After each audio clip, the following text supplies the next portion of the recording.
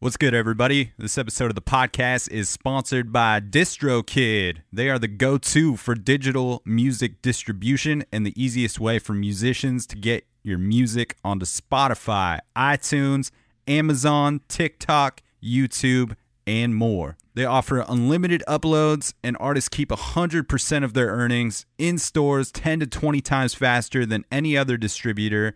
Fastest payouts. They help out with automatic splits, cover song clearance, and all kinds of other amazing tools and templates to help you get the most visibility for your releases.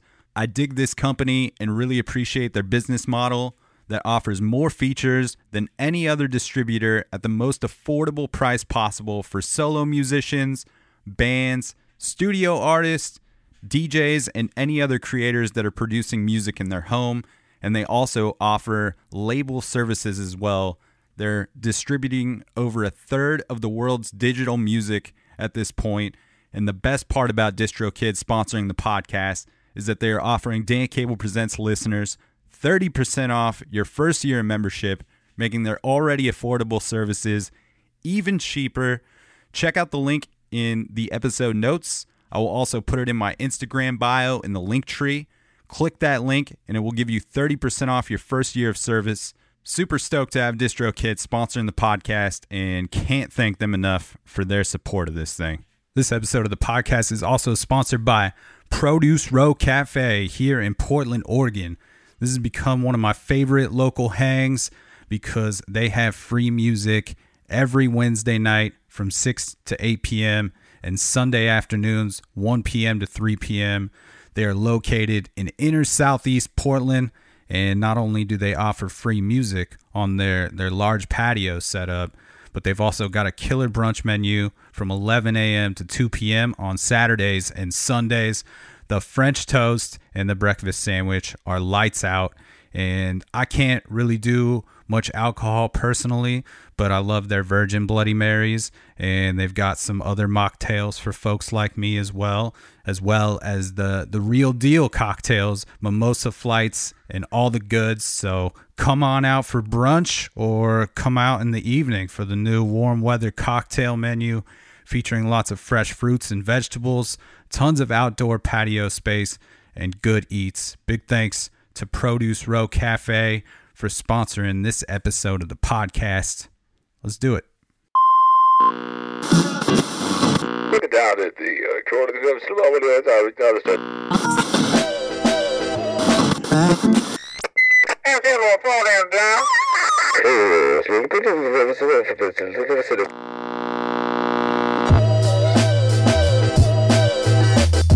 What is good, everybody?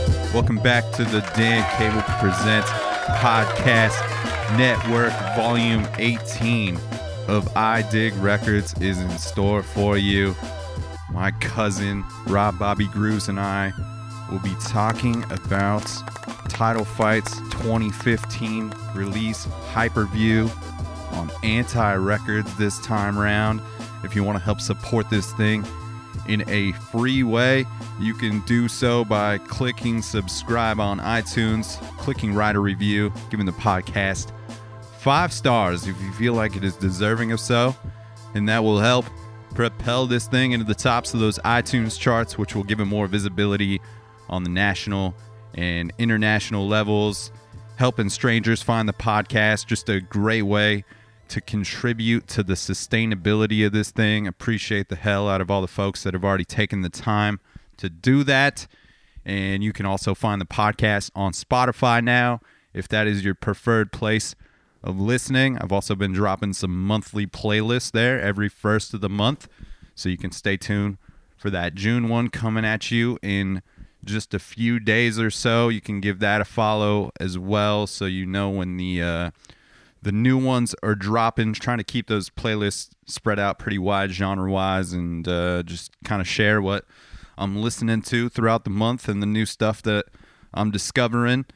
And I'll also, in the episode notes, put the links for the Dan Cable Presents t-shirts, the It's a Program t-shirts, the Stay Up, Stay Tuned, or the extra buttered versions of those, as well as the Dan Cable Presents mugs will also be there. And the links for my Cuzzo's bands as well will be there. High Pulp, check them out. Sun King, check them out. Check out his record label, Inside Voices Records, who's been dropping some tunes from a few artists recently. So that will all be there for you. I'm out here in California amidst a 3-week road trip. I'm actually in my dad's garage right now recording this intro so that I don't have to sit in the house and record this in front of everybody. And yeah, it's good to be back in the hometown. It's always nice to come back here and reflect. And it's been a couple years since I've made it down here, so great to be down here with my pops and the rest of the fam, and get to hopefully see some old friends along the way as well. It's nice to be in the heat for a change. It's still doing some raining up there in Portland, Oregon, so I'm happy to be basking in the sun, and been cruising around doing some podcasts out here, and that's been really great. So I'm excited to share those, including one this coming Friday with producer, beat maker, composer, multi-instrumentalist Calvin Valentine. Had a great chat with him earlier in the week, so that'll be coming at you on Friday, and I will share more about my California adventures there. Don't want to take up too much of your time here before we jump into this volume of I Dig Records, but if you're a Portland local, I do want to shout out a few calendar dates coming at you at Produce Row Cafe. Every Wednesday and Sunday there's free music there. Wednesdays 6 to 8 p.m. and Sundays 1 to 3 p.m. And this Sunday, May 30th, you can find Dre Slaps doing a DJ set down there. He'll be playing a bunch of killer tunes. Dre came on the podcast real early on as the DJ for Mike Capes, and that's how I met him. That had to have been 5 years ago now. And another former guest of the podcast will be playing on June 2nd, Blaine Hennerin, who is from the band Pretty Gritty, who've been on multiple times. Stoked to see him playing a solo set down there June 2nd. And then June 6th, Miguel Hernandez will be down there doing a duo set.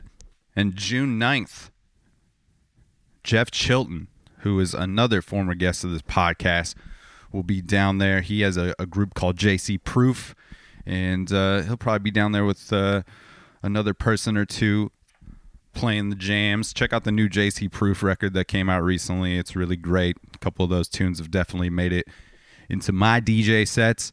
And then we got Brunch with Beats on Sunday, June 13th. Splurgin' will be down there throwing together a beat set. So that's the next couple weeks coming at you over there at Produce Row Cafe in Portland, Oregon.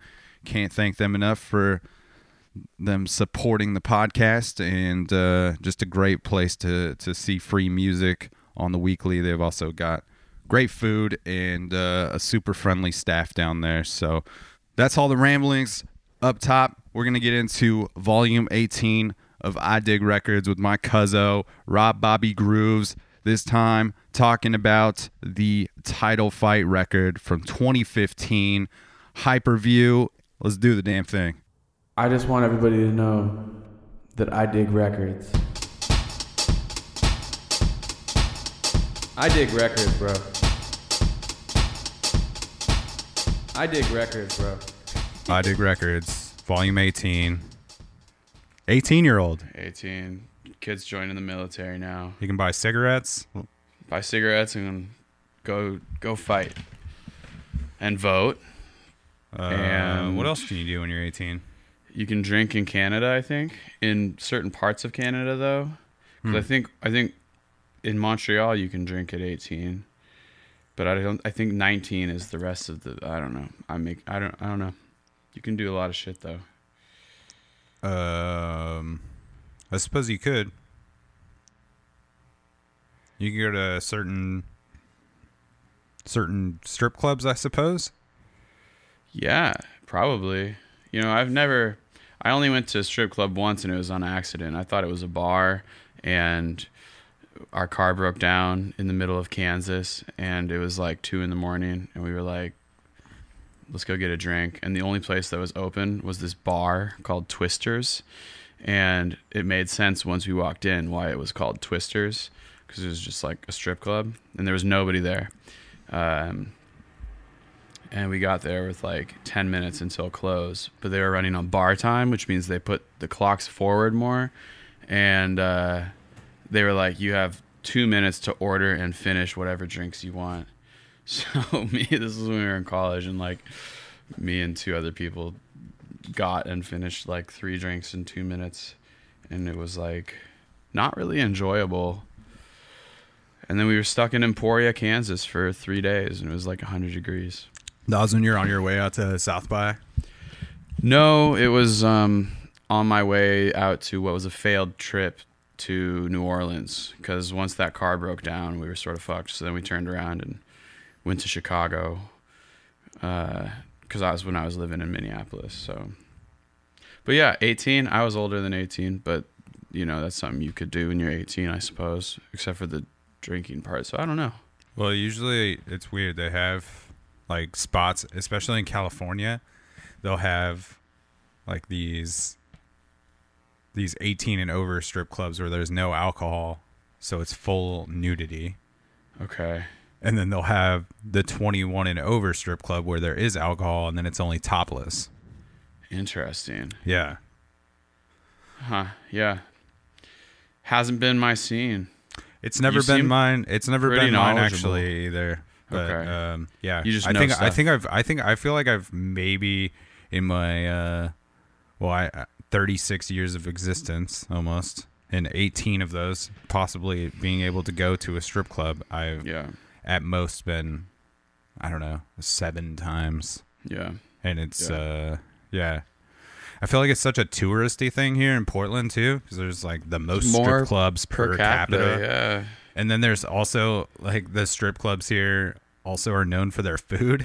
So it's like, you know, it's like going to Atlanta and like you go to the strip club to get wings.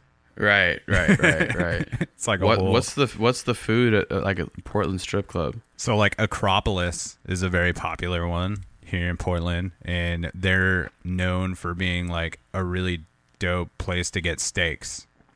And for like a super cheap price, you get these steaks. And I guess the deal is the dude that owns the strip club also owns a ranch.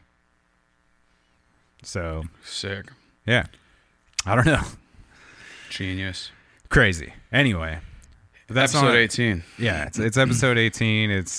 We're doing Title Fight Hyperview. This is out of your Discogs collection, something I pulled out because I have heard you speak about this record over the last 5 years or so. Mm-hmm. But what is your relationship to Title Fight and stumbling upon this record? Yeah, I mean, it's funny you brought up South by, because I think the first time that I really listened to Title Fight was at South by, and it was 2015. So this record had just come out, and maybe I'd maybe heard like some stuff off of whatever was it, Floral Green, the record before this. Yep. I'd maybe heard some stuff. I remember watching the video for Head in the Ceiling Fan. But I didn't really like have much of a relationship with them at all. And then I went to South by with a few friends, 2015, my senior year of college, and it was the Vans like showcase, and it was 100 Waters played, and a side project from Arcade Fire, I think, and then Migos. It was the first time. I've now seen Migos multiple times. And Waxahachie. Nice. And Vince Staples, who I didn't know at that time really. Isn't that where you saw Baron Davis? Yeah, Baron Davis was at that fucking show, dude. Yeah. It was a very cool and title fight. But it was a very cool like setting. It was like an outdoor stage and it had like 2 staircases going up on both sides. Like the whole thing was no larger really than like Numos, you know, it was probably like 800 people max. And South by just has like so much. I mean, it was a free show and there was free drinks and, you know, we had to get in line and we waited in line for probably 2 hours, but then we got to see all of those acts play for like an hour. And yeah, fucking Baron Davis was there, which was very tight. Yeah. So then I saw Title Fight and I really liked it a lot. And then I wound up, you know, this record had just come out in February of that year and South by is in March. So they were touring on that record. And it seemed like it pissed off a lot of their fans, you know, this record, because they used to be a lot more sort of post-hardcore and just have a different sound. And I think it was interesting because to me, my entry point was really this record. So then I listened back to some of the earlier stuff and it didn't hit me like this did. So I was sort of like the anomaly where this is the record that got me, whereas I think this is also a record that they lost a lot of fans on. Yeah. But it seems like critically it did pretty well. Yeah. No, I mean, I think so. Like, I don't really, let's see. I don't have the, yeah, I mean, it got a bunch of like 8s and 7s. Yeah. Which I don't know what any of that stuff really means, especially like a 7, you know? What does that mean? Like, listen to it and see if you like it for yourself. I feel like that's like pretty fair. Yeah. Yeah. I feel like a 7 is maybe going to be something that is going to be like a good record, but maybe nothing out of the ordinary or anything that's like really moving the needle. I guess. Yeah. So what grabs you about this record? Is it like the shoegazy shit? Yeah, I think it is. I just love shoegazy. I like, yeah, shoegaze music. I love the whammy bar. I love the yeah, just the distortion. But this record also has sort of like a pretty like gentle side to it at the same time.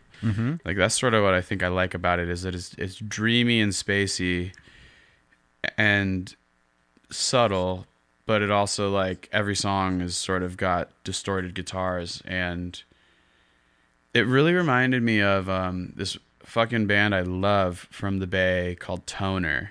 I also am like a big fan of Weed, former Lefse Records band, and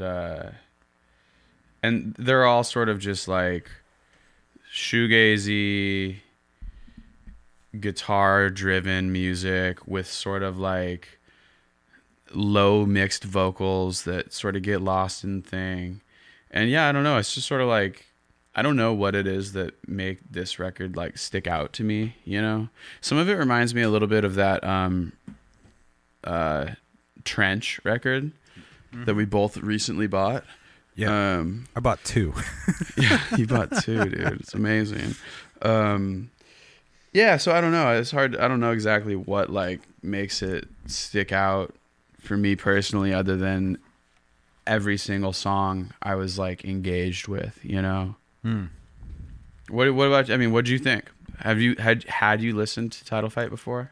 Yeah, I got hip to Title Fight probably about a year before this record came out, or maybe the same year or so.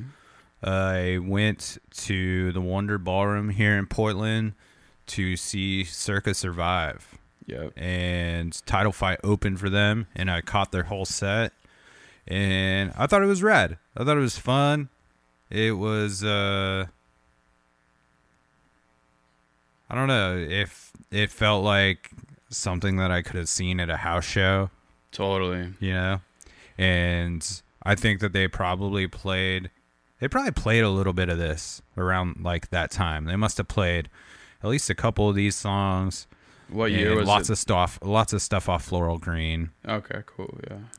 And that was the record that I went to, I guess, that was the record that was out most current when I saw them.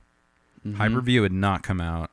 And so I went back after that show and checked out that record a lot, and I dug some tunes on that. I really had it in my brain that I had Floral Green in my vinyl collection, but I don't. That's how you know you have too many records. Yeah, I don't have it. So, yeah, I dug the music. It wasn't like anything I like ever tapped into super heavy or had it really heavy in the rotation. Just every once in a while, I would remember Title Fight or something would, hit me in a similar way, and I would put it on again. Be like, oh, this is cool.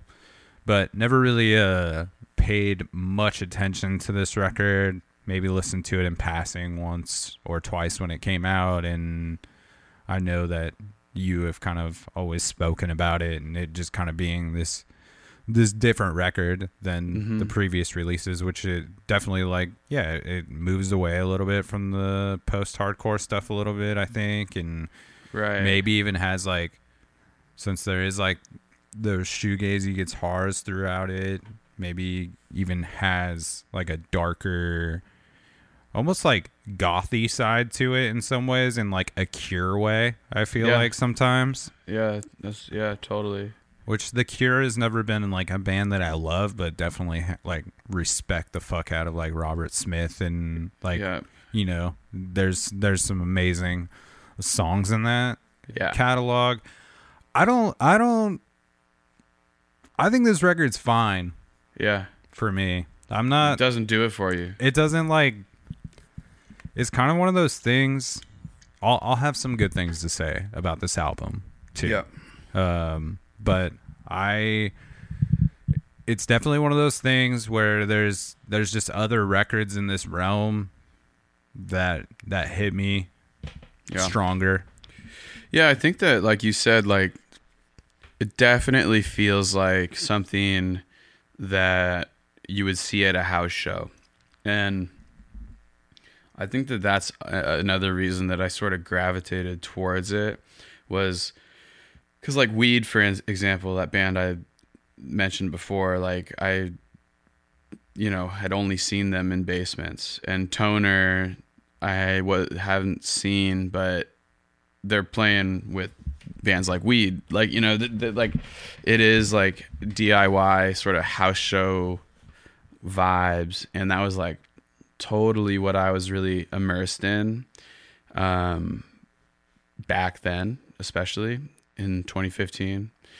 So I think my ears were sort of just really ready for, open for sort of this.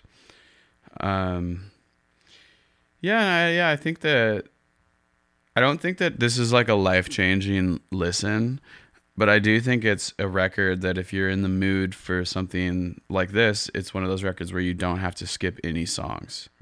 And that's such a valuable thing for me. Yeah, I can agree with that. I think it's cool to just have on. It's and this is by no means me being attached to Title Fight in some previous way, and being one of those fans of them that just really didn't appreciate this record at all. I just I like this Murder Your Memory track, the opening track on the record. Yeah, I think this is a cool way to open things up and just kind of introduce the tones of some foreshadowing of what this record's going to be about, and that maybe it's going to have a different feel than the previous releases, for sure.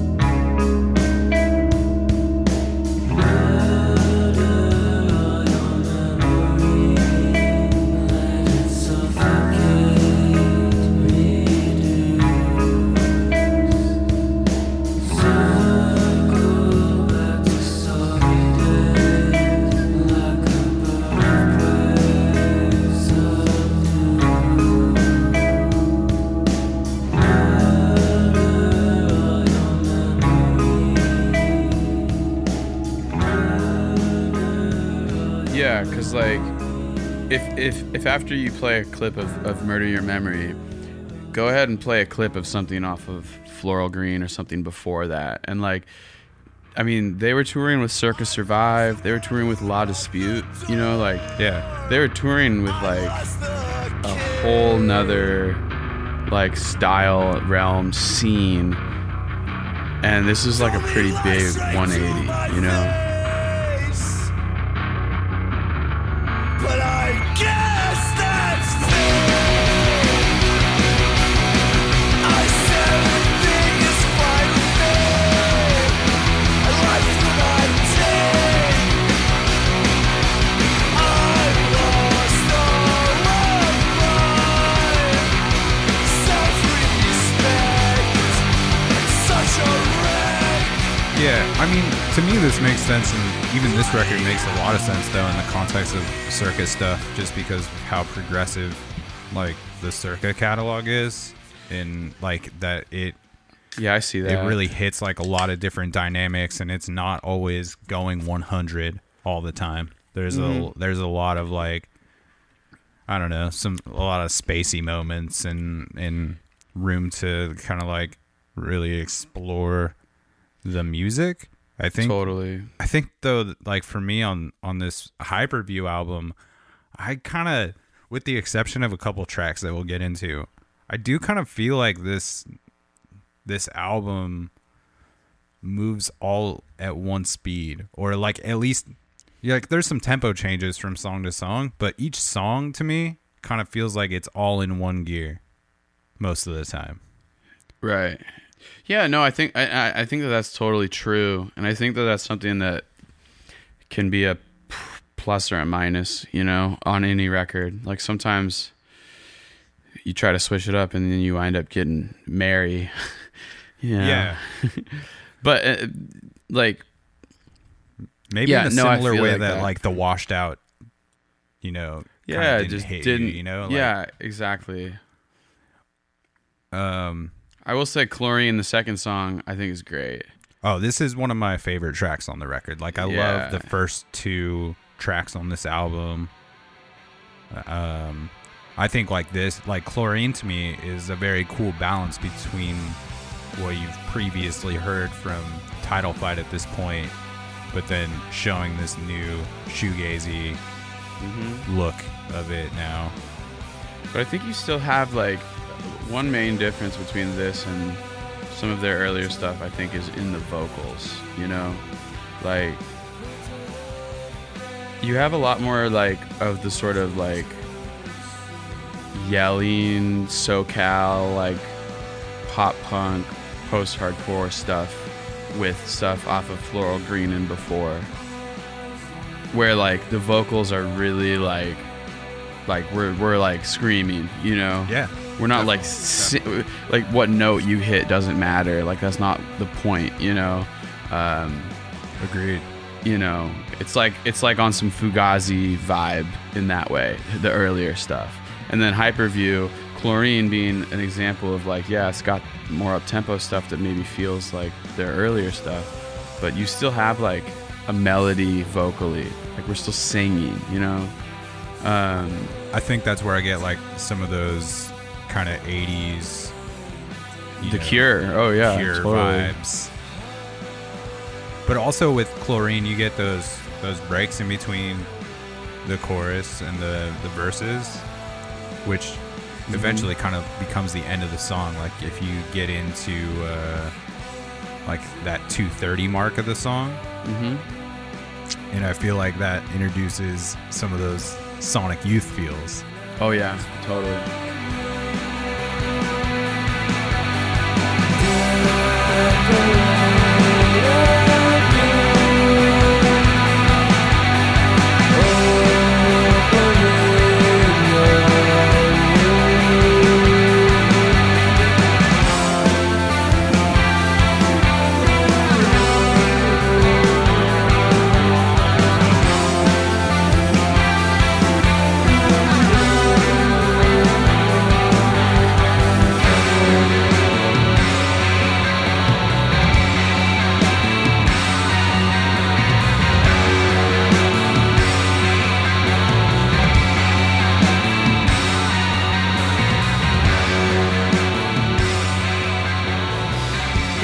You know how that, like, because they have sort of a bridge of that same part at some point in the song, and then it goes right back into the main riff, and it just feels really cool. Right. But yeah, so like Hyper Night, I understand if, like,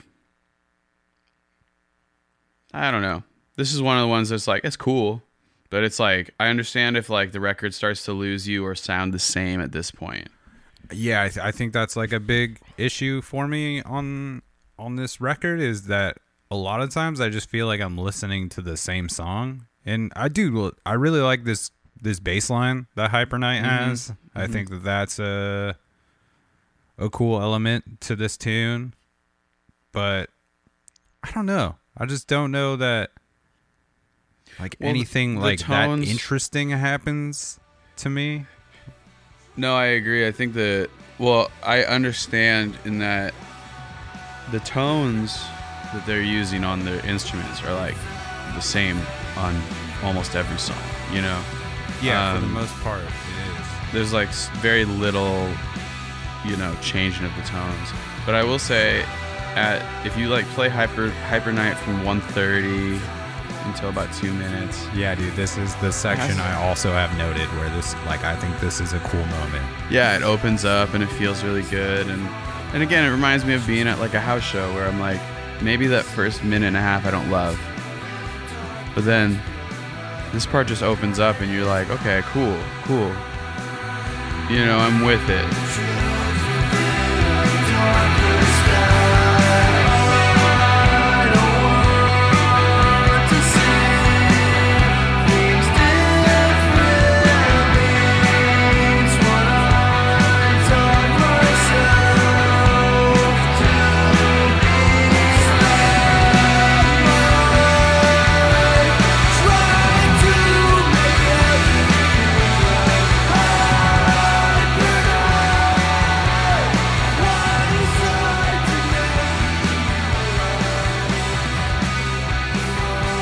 And in that way, like, I do feel like, for whatever reason, because I've attached it to this sort of like DIY thing, like I feel like I have more like slack. I'm giving a little more slack to certain parts of the record I maybe don't love, just because I can imagine myself being at the show, just, you know, head nodding like we do in the Northwest. Yeah, dude, like, and again, I had a great time seeing them perform. I thought it was a cool set. So, like, I'm not a Title Fight hater by any means. I would probably go see them again if I had the opportunity to.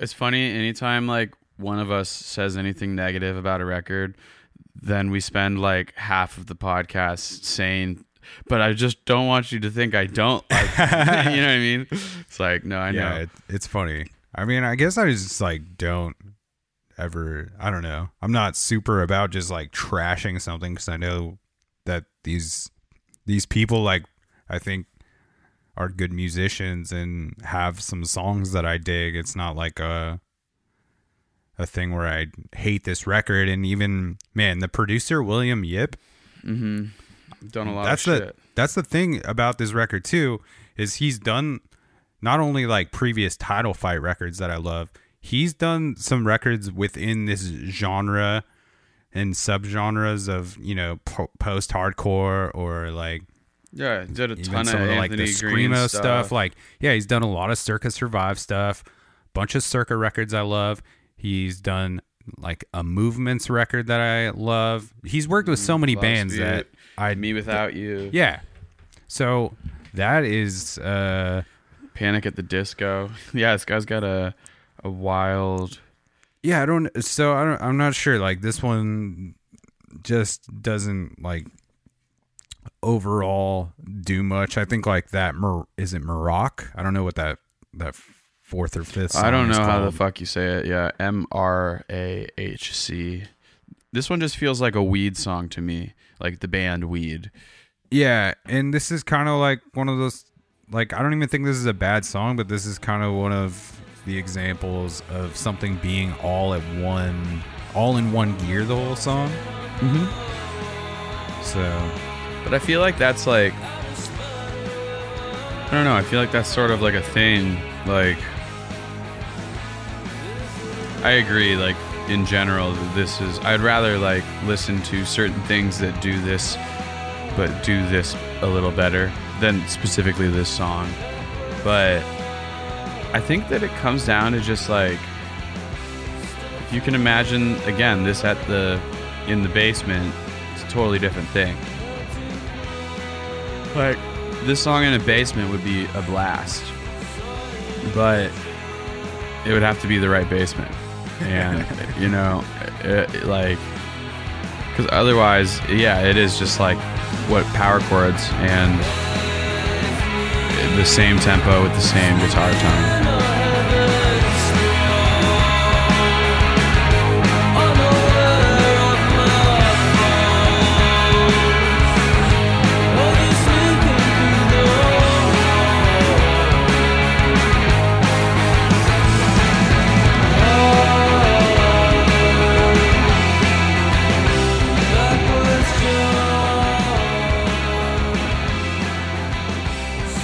And that's sort of some of the critiques that I saw of the record. I think that the songwriting's pretty cool, and in a certain way they didn't under or overdevelop them. It's just sort of they chose a route of you know, arranging the songs that like didn't really have a lot of dynamic changes, you know. It's like a lot of these songs are sort of like flat lines. Mm-hmm. I think there's like a few exceptions that we'll get to like a little later, and maybe some songs that I dig the most. But like your pain is mine now. Let's talk about that one and then play it, or let's play it and then talk about it, because that's one that I want to play. Let's do it. This is Your Pain Is Mine Now off this Title Fight Hyper-V record.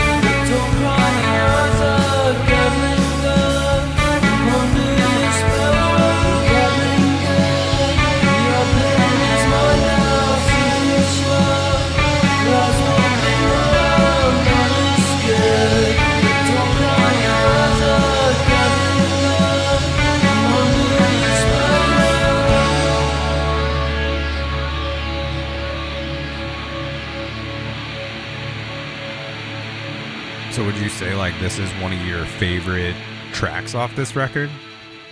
Yeah, I think it is, and I think I just appreciate. Again, it just puts me in that place where I feel like I'm at a house show. Like I feel like my friend's band could be playing this, and that I really enjoy. I also think it's interesting, like, you know, at the 125 mark or 128 when the section changes, all you can really hear is like hi-hat and then the guitar.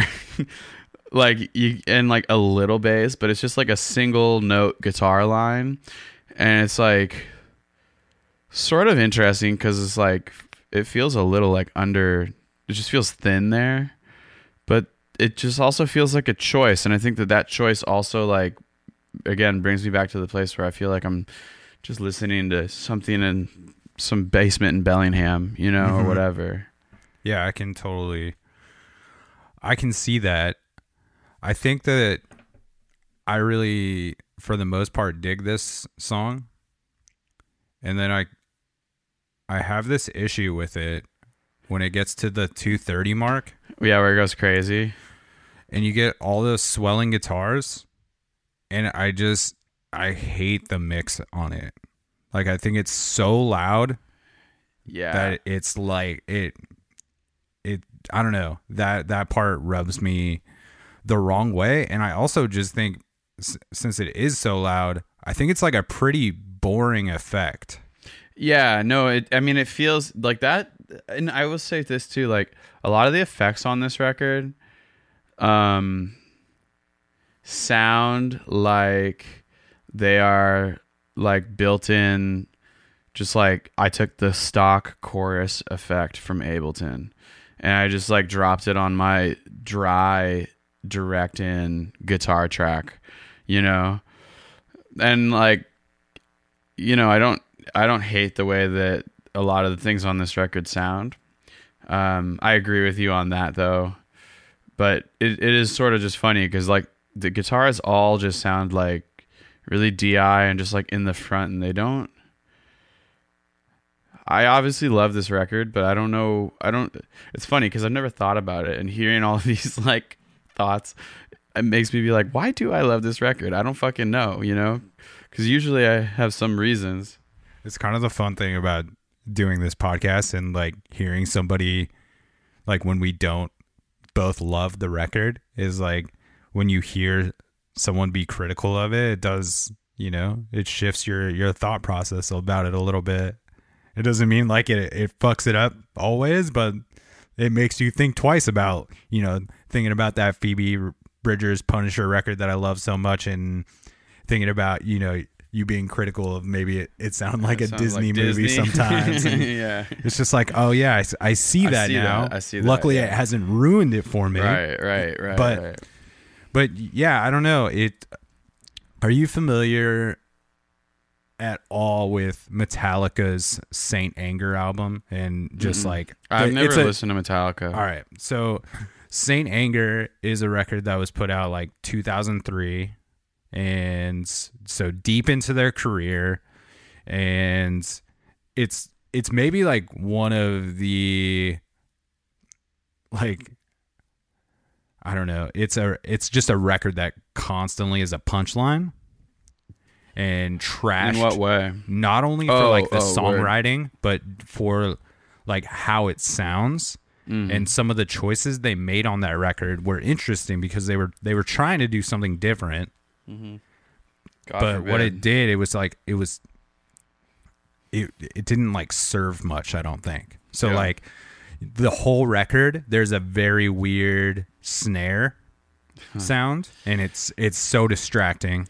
Yeah. That it's rough. But also the big thing with Metallica is you have one of the greatest guitar players of all time, who's Kirk Hammett, and just an absolute beast. And with that record, they put this parameter on it that there would be no guitar solos. Word. Which like I can see how that could be a cool thing.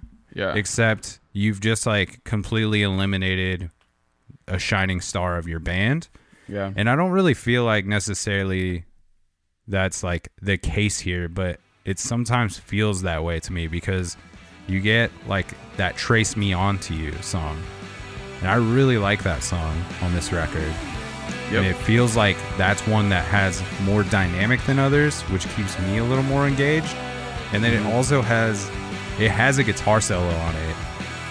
And that guitar solo makes me wish there was a little bit more of that here and there. And I'm not even like talking about anything flashy. Dan just wants the shreds, bro. It's not even that. It's just that, like, put that solo on Trace Me Onto You. What time is it at? Oh, here it is. 110, 107, 107.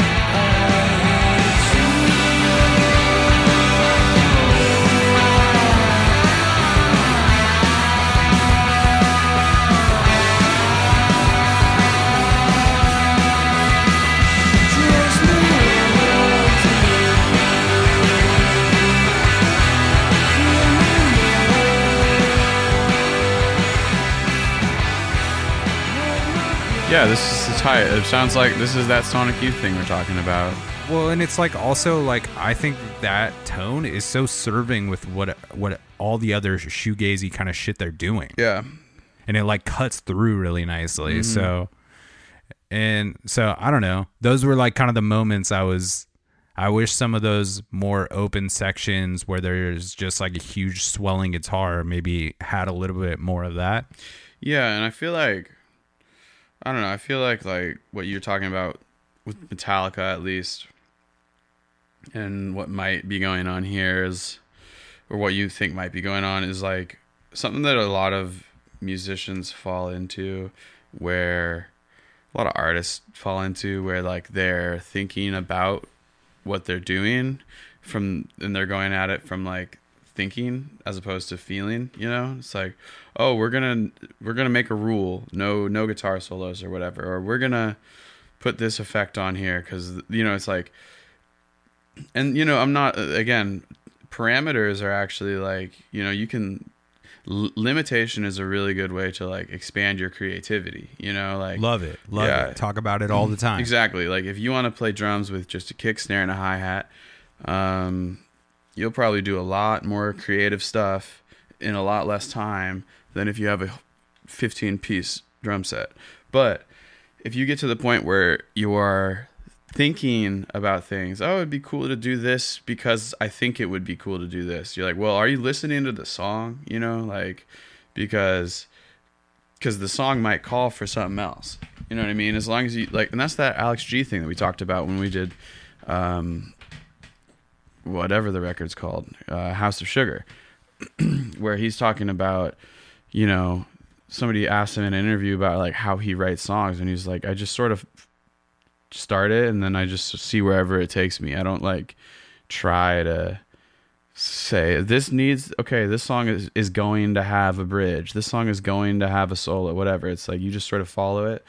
And yeah, I feel like that can be a thing that happens a lot, especially when people want to switch it up, because they're like, oh, like this is my thing and I do this thing, so like in order to not do that thing and to get on some new territory, like I have to consciously not do this thing, which you're already thinking too much. You know what I mean? And it's like, and that can be cool for like when you're demoing, but hopefully you don't get to the point where, yeah, I don't know, your shit will sound soulless at that point, you know? And I do hear that as a critique of this record, like that there is it does lack a little bit of like, some of the shit, it does feel a little like phoned in some ways. And I don't even know exactly where and how to articulate it beyond that, but I hear that.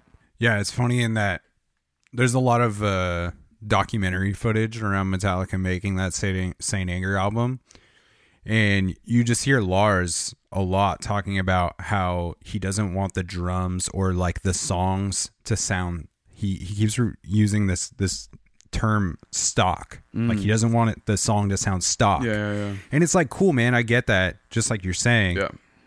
Of like wanting to switch something up, but making something sound like shit is not the way. Or like, you know, tweaking something so it sounds so different that it like doesn't help anything. doesn't make it cool or like a unique choice. It's just like, really, like, none of you heard this in the room and we're like, no, we can't have this all over the record. No, yeah, and I will say also 2003 that's like a crazy time in music. That's a weird era right there. Early 2000s was a weird time for music, you know. For sure, man. You got like bands like Limp Bizkit and Korn, yeah, like, running the charts. Yeah, with like, you know, 50 Cent coming on and like just like corporate rap really really at the top too. Yeah, the height of like Eminem. Yeah, you're like still on you're a little post now. You got like later Britney Spears, you know, you're not in like boy band era, but like you've just had boy band era. It's like that shit. Like I feel like the 80s was a really crazy time in music because of all the technological things that happened, and I also feel like the early 2000s, late 90s, early 2000s, from basically like boy band era through Limp Bizkit, Korn, you know, that shit, like, and that was equally a wild time musically. So I appreciate Lars trying to find something new, but yeah, at some point somebody's like, I can't tell if this is shit or if this is gold, and they're like, fuck it, we're Metallica, let's just put this out. It might be good. I gotta send you, like, I want to send you, since you don't really have much reference for Metallica, I want to send you something from like the heyday of like something fans love, and then I want to send you anything off Saint Anger just so you can hear what I'm talking about. It's amazing. Please. And it's funny because it's not like Metallica has not made any good records in their late age. You know, like their most recent album is great. Yeah. It's killer. It's just part of the growing process too, and like sustaining a 30-year career. Yeah, that's what I was gonna say. Is like, if people are truly artists, and maybe like they were doing exactly the opposite of what I was saying. Maybe they weren't like overthinking it. Maybe they were just trying to trust their gut, and like only they know it, you know. And I think that's also a part of it. Like a lot of Bob Dylan fans are just like, you know, they love 80% of the Bob Dylan, and then there's 20% that's just like straight trash. I don't really listen to Bob Dylan much, but and a lot of them, I have one friend, Clarence, who's like just so well versed in Bob Dylan. He's amazingly well versed, and he's just like, you know what happens with stuff like that is that, you know, if you want the 80%, if you want those records you love, you're gonna, like, a byproduct of those is also going to be these shitty records sometimes, because like he's just doing what he wants to do the whole time, you know. And like that's something, you know, to sort of embrace as well, where it's like, oh, hey, they went for it, not for me, but you know, they went for it, you know. And that's more interesting than like not going for it, you know. Yeah. And going back to the Hyper-V thing, for as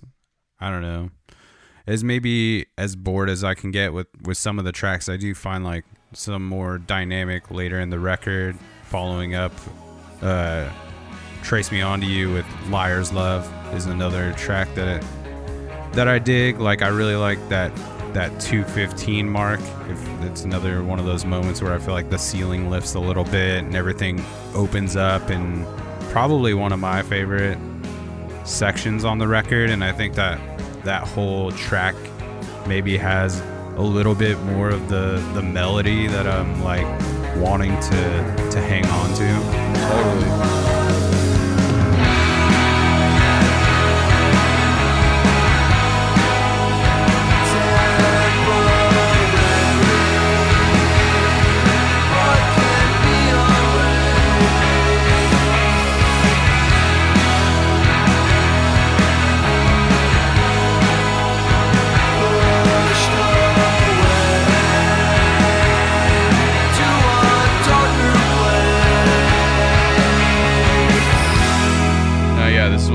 Songs on the record, and it's got that thing, like, even in the, like, just off the top, like the hits and sort of just the like chugging eighth note guitar.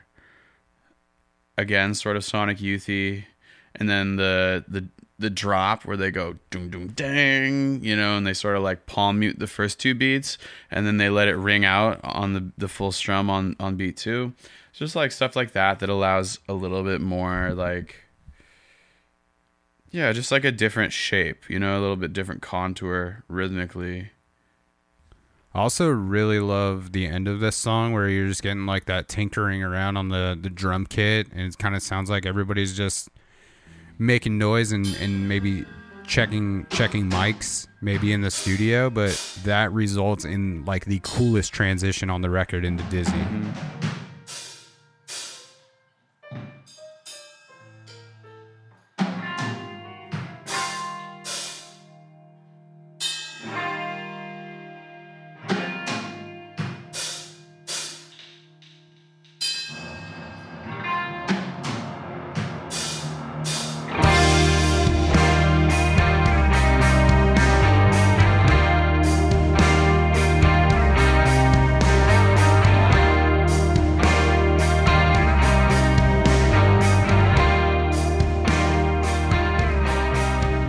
And I think Dizzy is like one of the ones that they nailed as far as the guitar tones. Like, Agreed. I like the way that these guitars sound quite a bit. You know, it's funny. It's, you know, like I said, I haven't thought about it like this because I haven't ever listened to it with these ears or talked about it. But I feel like if they did take off one or two songs and just have like a little different production, that might be the thing that like changes it from you being like meh to being like, oh yeah, this is actually tight. Because it's got all the pieces, but I feel like it's all like so compressed in a way that like it makes it all feel flat, you know? Yeah. Cause like, yeah, man, when I think about that Trench album that you brought up earlier that you turned me on to, I mean, that's something that I would maybe put on Instead. in place of this. Yeah. Shout out to Trench with like 100 followers on Instagram. Super low key, man. Yeah. I think they're actually making another record right now. That's dope. Like a good example of sort of that lack of shape is if you play Dizzy from the 20-second mark, if you listen to the drums when it's instrumental and then you listen to the drums when the vocals come in, nothing changes. Just listen to that.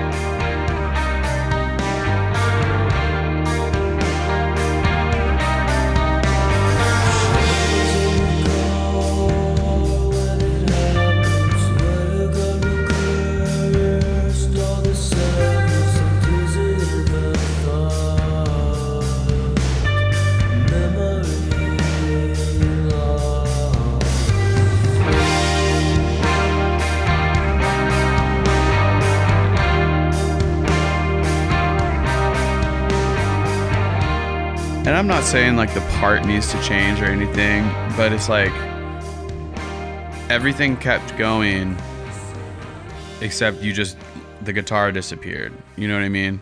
There's no dynamic change. The hi-hats don't get a little closed. Like, and it's a fine line between like, I feel like there's like Mazzy Star songs that like do that same thing and that I love, but like there is just an overall like flat line thing going on. But I still love this record. You won't take this record from me, goddammit. Yeah, I kind of like how that song kind of just falls apart at the end. There's a bunch of space like once around like the 3:13 mark. You're just getting like the bass like hanging out there. And just like those little melody notes. It's sort of funny though, because like this one ends pretty similarly to Liar's Love, especially in the context of the record. There's no other tunes that end with like, you know, sort of like extraneous shit happening after, except for these two songs. And they're back to back. You know what I mean? It's like interesting sequencing choice.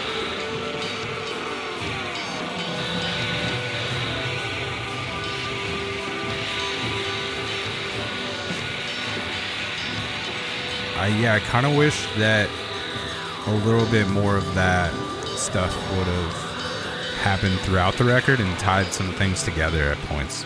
Yeah. What do you think about New Vision? Honestly, like, New Vision to me really feels like a song I've already heard on this record. Yeah, that's a good way to put it. And I'm sure that, dude, there's plenty of albums that I have in my collection that you would probably say the same things about, and I just have, I don't know what's keeping me more engaged on those ones. I don't know if it's like lyrics or like melody moments where I feel like a lot of this just feels like a haze to me. Mm-hmm. No, but that's the thing, and I think that, like, sort of what I was thinking is, like, same thing with, like, those Weed records that I love. Born Wrong Love, Running Back, and Deserve. All three of those records I love, but there's, like, definitely a lot of the same thing where you're like, oh, I feel like I've heard this song before, you know, on this record. But you're there for, like,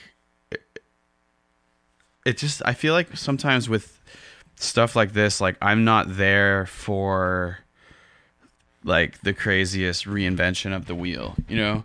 I'm sort of there for, like, 30, 20 minutes of this, like, mood, you know? And so, like, I'm not necessarily ever putting on Hyperview songs individually as much as I'm putting them on, like, the whole record. And I'm just like, okay, I'm just going to bathe in these fucking guitars. Because that's all this record is, just guitars, you know? And as far as guitars, like, on that song, I really like that 112 mark or so, where it feels like we're, like, into some Nirvana Bleach On tone guitars. Yeah. It's a very short break. It's like 10 seconds.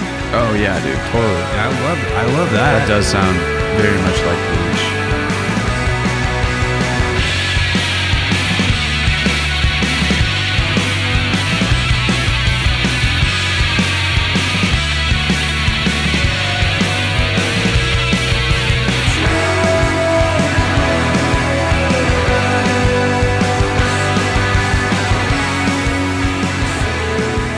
Yeah, so it's like, I don't know. Yeah, this is like kind of one of those things. If you put this record on, I'd be like, oh, this is cool, man. Yeah. Like, if I walked into the record store and this was playing, Yeah. cool, man. Yeah. But if you put this on a road trip, I might be a little bored. Like, Jump out of four the or five car, songs dude. in. You'd be like, no, man. Jump out of the car. It's maybe a little extreme, Yeah, okay. but Good. but also it's 32 minutes. Right. But I do feel like it maybe feels longer than that at times. It does. Because there's a lot of similarity in dynamic I looked from song to song. I looked at that today and I was like, oh, that's a lot shorter than I thought it was, you know. Now, we haven't talked about Rose of Sharon. Was that intentional? No, I think it was mostly just there was a similar. There was a good jumping off point to get into Trace Me On to You from what we were talking about from Your Pain Is Mine Now. Rose of Sharon is another one of my favorites.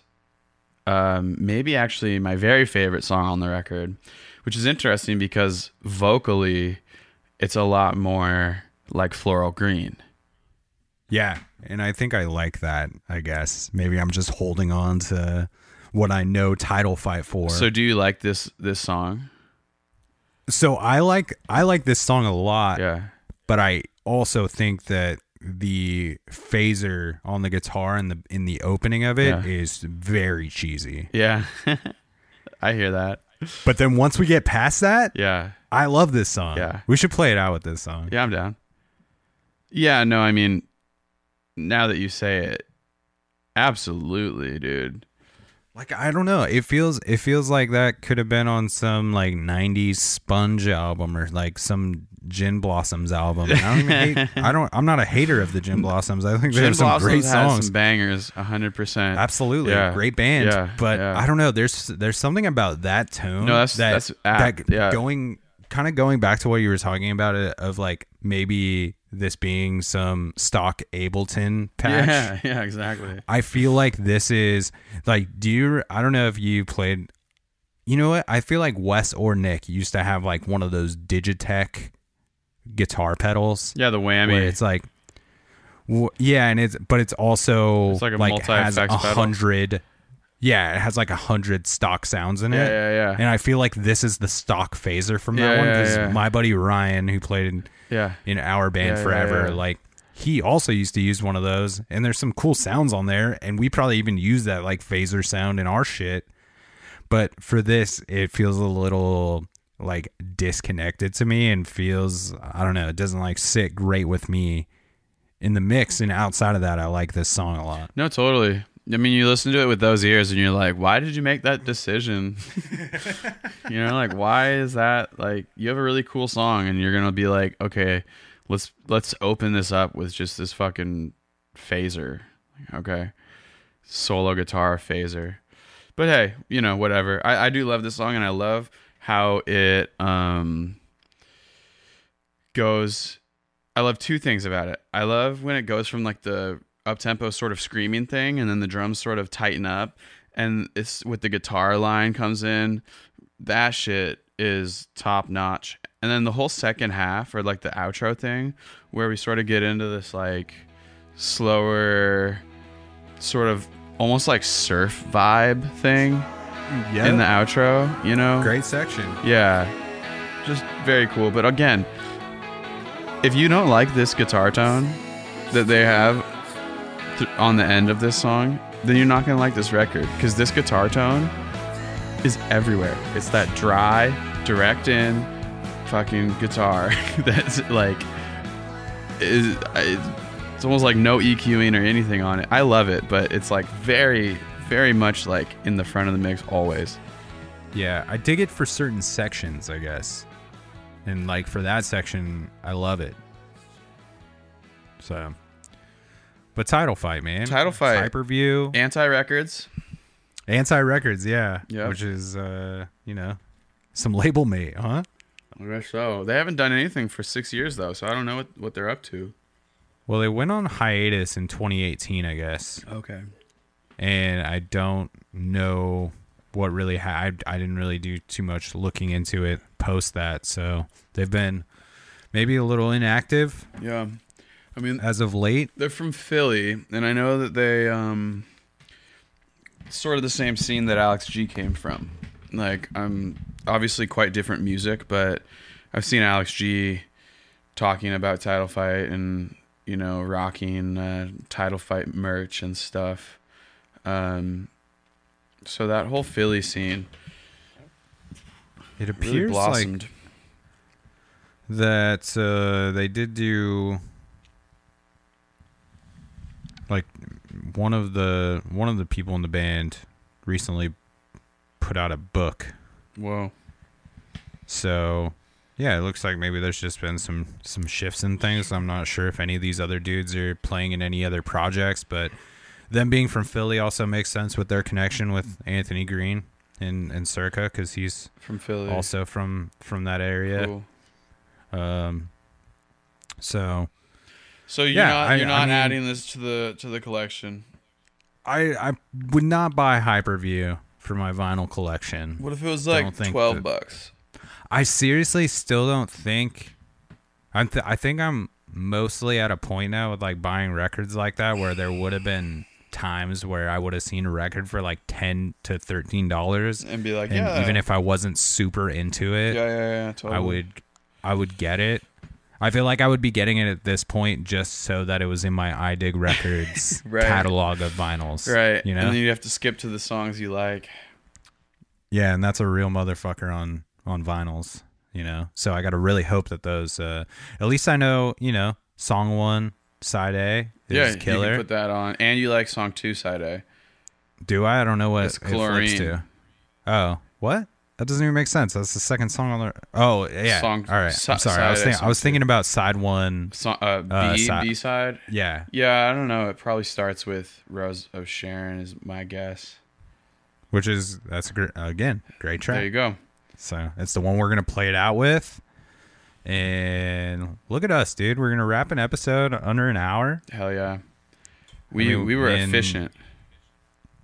We were. And then It's a short record, and I still think people should check out more Title Fight. The Floral Green is probably their most popular album. I think so, yeah.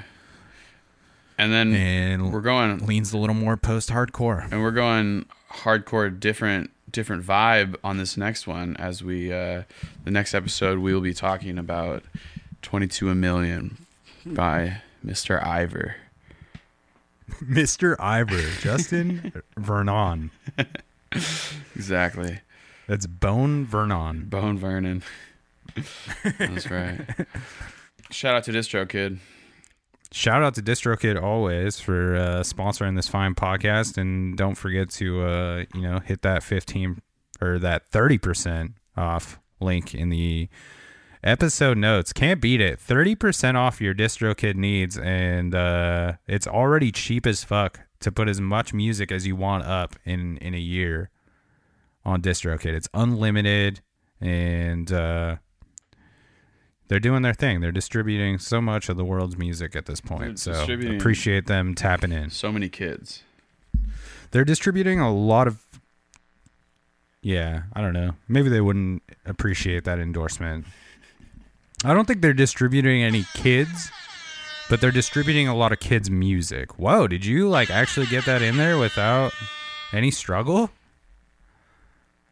I feel like we're always waiting.